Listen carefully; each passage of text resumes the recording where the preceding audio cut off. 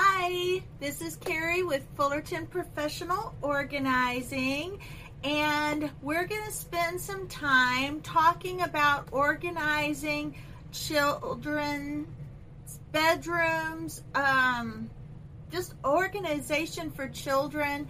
The way I would start this off, because my kids are out of the home now, and I really don't have the everyday practice of the little ones in my home anymore. So you may have to make adjustments and tweak what I'm fixing to say to fit your age of children and your, the stage that your children are in. But I know that these tips will help every parent. First thing I like to do, because I think it's the most helpful, and any organizer will tell you the best thing to do is to start with the decluttering. Now, in a child's bedroom, I think the best thing to do before you get started decluttering is to really think about what zones you want in your kid's bedroom. Where do you want certain things to belong? What do you want certain areas to be used for? It's not super complicated, because some of the spaces are going to overlap. It's not a strict, yes, this is right and this is wrong. The right and wrong always depends on your children and their personalities and how all of that fits together, because each person, each child, each individual, each adult, every single person is different, and they're going to all have their own style and their own personality woven into organization. Because if you don't take all of that in consideration, the organization is not going to work. Like Cass from Clutterbug says, it has to be just as easy to put away as it is to leave out. And I really believe that, because what happens when you go brush your teeth? You brush your teeth, you're right there at the sink, you put the toothbrush and toothpaste back. It's one motion. That's why it's easy to keep that done. Now, I know that there are people that don't put the cap on toothpaste. That's a debate. And there are people that squeeze in the middle and squeeze on the end. And so there may be those out there that don't put their toothpaste and toothbrush up when they use it. But the concept works because it's right there. You haven't moved. You don't have to go somewhere else to put the toothpaste and toothbrush away. I keep mine in my, the medicine cabinet is right there by the sink, so the toothpaste goes right there, and then of course the toothbrush goes, so it's one-handed motion. Now, we're not talking about the bathroom today or the medicine cabinet today, so let's go back to the children's organization. I think, and you may have more zones and you may have less zones. Again, it's up to you and how easy it is for you. I came up with some zones that I think all bedrooms have, or may have some combined. But your dressing zone. Your dressing zone's going to include your closet, your dresser drawers, where you put your shoes, where you're going to put your laundry. The creative zone is where, and I have these zone names so that they will fit adults as well as children. That's why it's called creative zone. The creative zone has your toys, your hobbies, maybe some game boards if you're a child, crafts if you do crafts, but that would fall into hobbies. But when I say hobbies, I'm talking about ballet, sports, extracurricular activities. Maybe I should have put that down instead of hobbies, but anyway, ballet, sports, and maybe specific hobbies that are also toy related, like your Lego collection, Nerf gun collection. I got that part from Cass from Clutterbug. Her son has a pegboard for all his Nerf guns, and I wish I had done that when my kids were young, because my son had Nerf guns, and that would have been a really creative way to organize that. But anyway, and then you have an office zone. Again, I named it office zone because that term can be used for a grown-up as well as a kid. But for a kid, it would be your homework space, your craft space, maybe your computer gaming space. And then the quiet zone. And the reason I say quiet zone is because I believe that incorporates your bed, where you sleep, your reading area, any of your quiet activities. For a child, it may be coloring and reading, but for an adult, it could be crocheting or knitting, or reading, whatever you do in your bed before you go to sleep. Now, some people don't believe you should have a TV in your room because it should be your place to relax. Some people relax with TV. My husband and I happen to relax with TV, but I would not suggest a TV in your kids' quiet area or bedroom because it's hard to control nap time, sleep time with those items in their room. I personally wouldn't even put a computer in my children's room because I like to be able to monitor that. So it might be good to have a laptop for your children to use so that it can be put away before bedtime. Some people have their children put their phones away at bedtime, their computers away, all of those things. And hindsight, if I were to go back and start over, I would not even allow my kids to have their phones in their rooms once it's bedtime. But nevertheless, those are the zones that I came up with for kids' bedrooms, and it just makes it easier for decluttering and organizing purposes. Now we go to the decluttering. Declutter each zone by category. That way you can do bite-sized pieces at a time. I did forget to say in the other part, also make sure your kids know the why. Why do they want an organized room? Not why do your parents want an organized room, but why does the child want an organized room?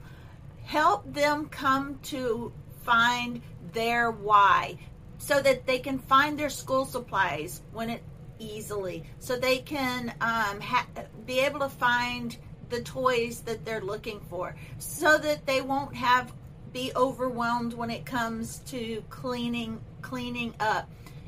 Just talk with them, help them find a reason to have their room organized. That gives them the responsibility, gives them some ownership of why to keep their room organized and decluttered and clean.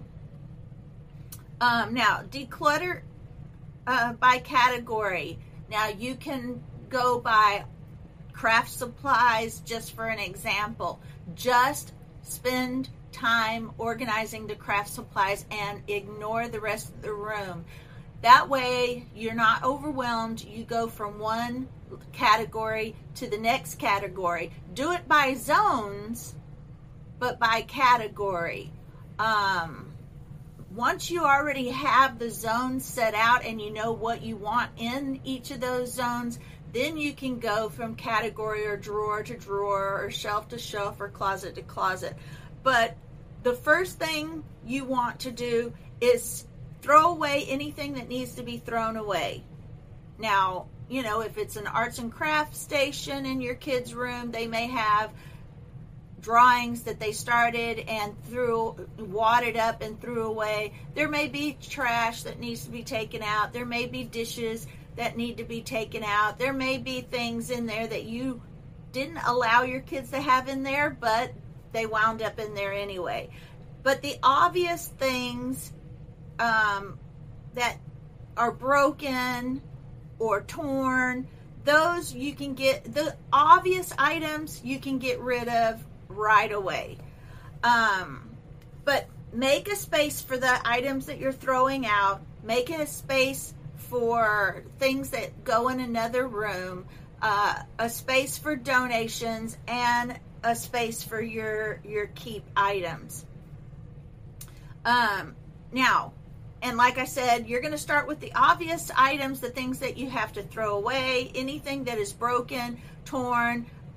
Go ahead and put that in the trash as you go through the room. For the items that may go into another room, go ahead and get a basket. Start putting those things in there so that you're not going back and forth outside to put it away and put it somewhere, and then you get distracted because you went to put the clothes in the dirty clothes into the laundry room, and then you decided, oh, well, while I'm there, I might as well put a load to wash, and then one thing leads to another, and then you're distracted and you didn't make it back to the bedroom. So just make one basket for all the things that you need to take out of the room and put somewhere else. Then your donation pile. Now, depending on how long it's been before you decided to get your kids' rooms organized, you know, because you know how it is. I've let my kids go a long period of time before I forced them to get it in order. I should have been more proactive, and I tried to keep my kids organized, but you know how it goes. Sometimes you get busy and things just get out of hand. So use as many baskets as you need to get things out of the way and categorized. And I love using baskets to categorize items. So let's see, I lost my place. Oh, and now, you know, make some quick decisions. Once you've gotten rid of all the obvious stuff that you know you want to get rid of, all the things you know don't go into the room, now let's go through all the rest of the stuff and decide very quickly. Keep, donate, keep, donate, keep, donate. When you get to an item that you're like, oh, I don't know if I want to donate or keep, I don't know, put it in a separate pile or put it in the keep pile. We'll deal with it when we find a place for all the items that you're keeping. And you may have too many of one item and have to decide later to get rid of the item that you were not sure of. But don't make a big deal out of it. Just go quickly. Keep, donate, keep, donate until you are finished. And then you're going to evaluate. Once you've done that throughout the whole room, and it may take a day, it could take a week, it could take a month. It just depends on you and your space and how overwhelming the space is. Take your time. Don't overdo it. Don't stress yourself out.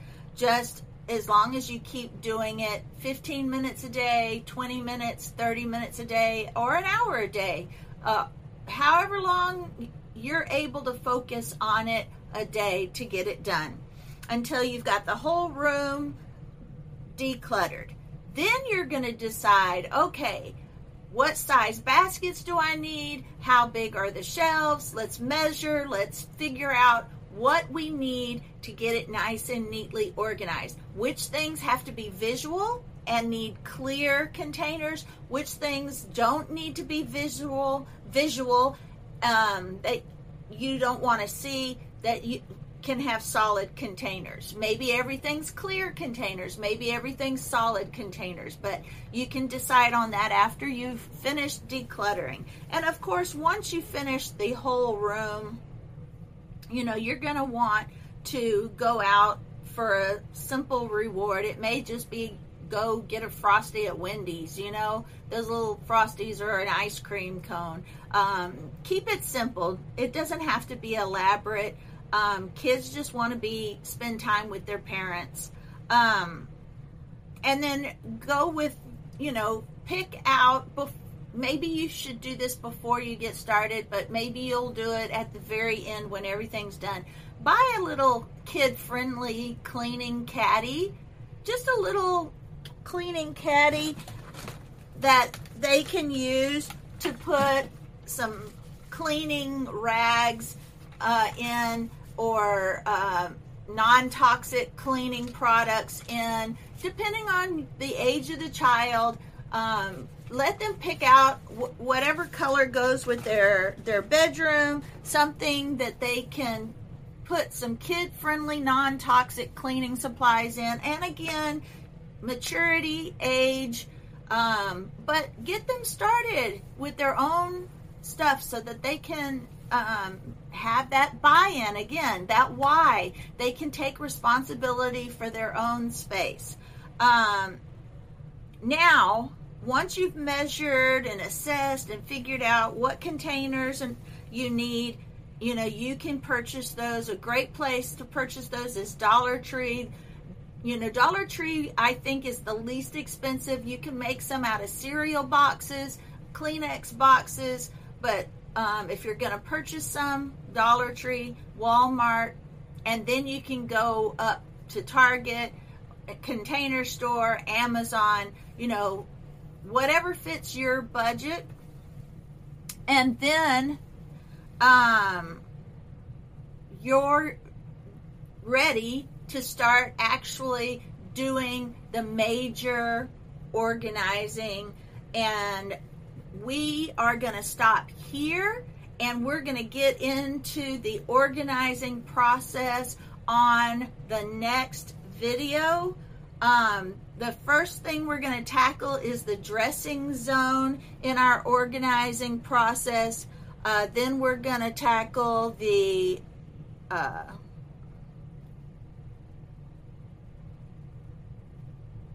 the dressing zone, the creative zone, office zone, and quiet zone. So we may be able to get all of those in on the next our next podcast, or we may break it down into smaller bits. But this is going to be it could be a 2-part, 3-part, or 4-part series on how to organize your children's bedrooms. All right, guys, thank you for listening, and I will see you on the next podcast.